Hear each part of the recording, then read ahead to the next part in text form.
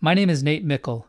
You're listening to Mickles and Dimes, where every episode is dedicated to the simple, the practical, and the underappreciated.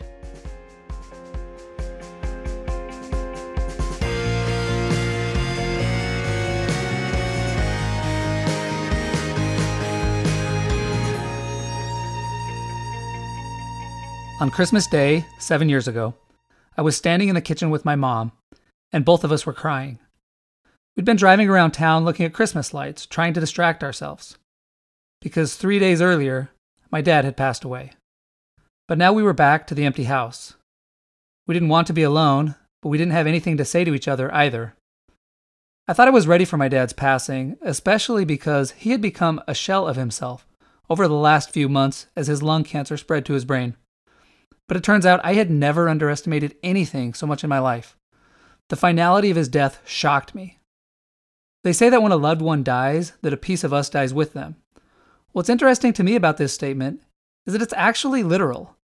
The neurons in my brain that were associated with my dad's voice, his face, his smile, his laugh, his reasoning, those neurons were no longer firing. A part of my brain, a part of me, that only my dad could trigger, had literally died. Or was at least dying. So back to the kitchen. After several minutes of crying, my mom finally spoke. She said she'd collected my dad's journals and had placed them in her nightstand. She asked if I wanted to go back and look. I said sure. We walked back to her bedroom and took out several binders. The first binder I opened was a blue one. It contained 100 letters that my dad had written to me while I was living in South America over a decade ago. I had thrown away the printed copies he had mailed me, but I had no idea he had kept the originals. He explained in the letters that these letters would be his journal for the next 2 years. As I read the letters, I got inside his head, or at least he got inside my head. I heard his voice, I saw his face, I heard him laugh, the neurons in my brain started firing again, and for the first time in 72 hours, I felt just a little bit better. In that moment, my dad was ever so slightly resurrected. I spent the next 7 years transcribing all of his journals from a 63-year life cut far too short. Every single time I read an entry, I get in his head and I connect with him. I read about his stresses as a young father. I read about his anxiety as he prepares to leave my mother behind. I read about his commitment to his faith and his family. He makes me laugh. He takes me back to my childhood. He takes me back to his life. He teaches me. He comforts me. I feel his love. And I learn more about myself because he's genetically and intellectually a part of me. I was recently reading advice from Scott Kelly. He's a retired NASA astronaut, and he was providing advice for how to live in isolation. So he was saying things like follow a schedule, go outside, get a hobby, things that really apply to us essentially all of the time. But I was especially intrigued that one of his tips was to keep a journal. So NASA's been studying the effects of isolation for decades, and they were quite surprised to find out just how valuable keeping a journal is. It turns out journaling reduces our stress, improves our immune system, strengthens our memory, improves our emotional well-being, increases our focus, boosts creativity, also improves our mood. Who doesn't want those benefits? Something else that journaling does is it allows us to track who we were and who we are becoming. As I mentioned earlier, I moved to South America for 2 years when I was in my 20s. 15 years later, my wife and I planned a return trip. I wanted to go visit the friends I had made there and share that part of my life with my wife.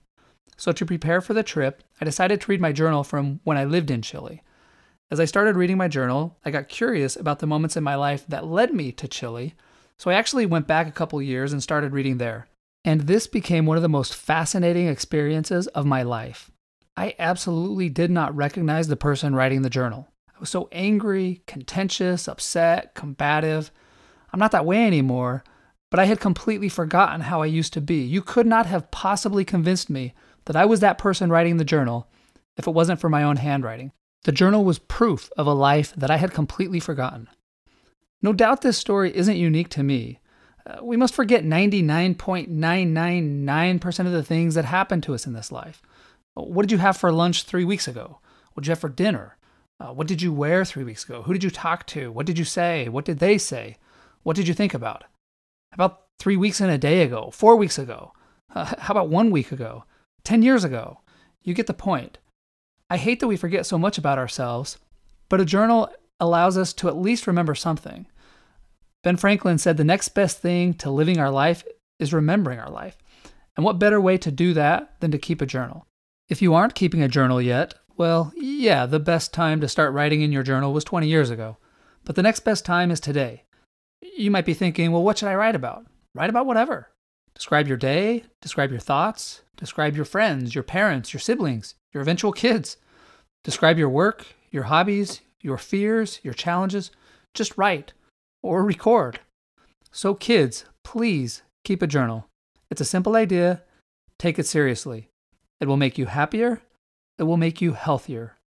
And most importantly, someday in the all too soon future, your own children will be standing in the kitchen, devastated, needing to hear your voice, needing to feel your love, needing to connect with you.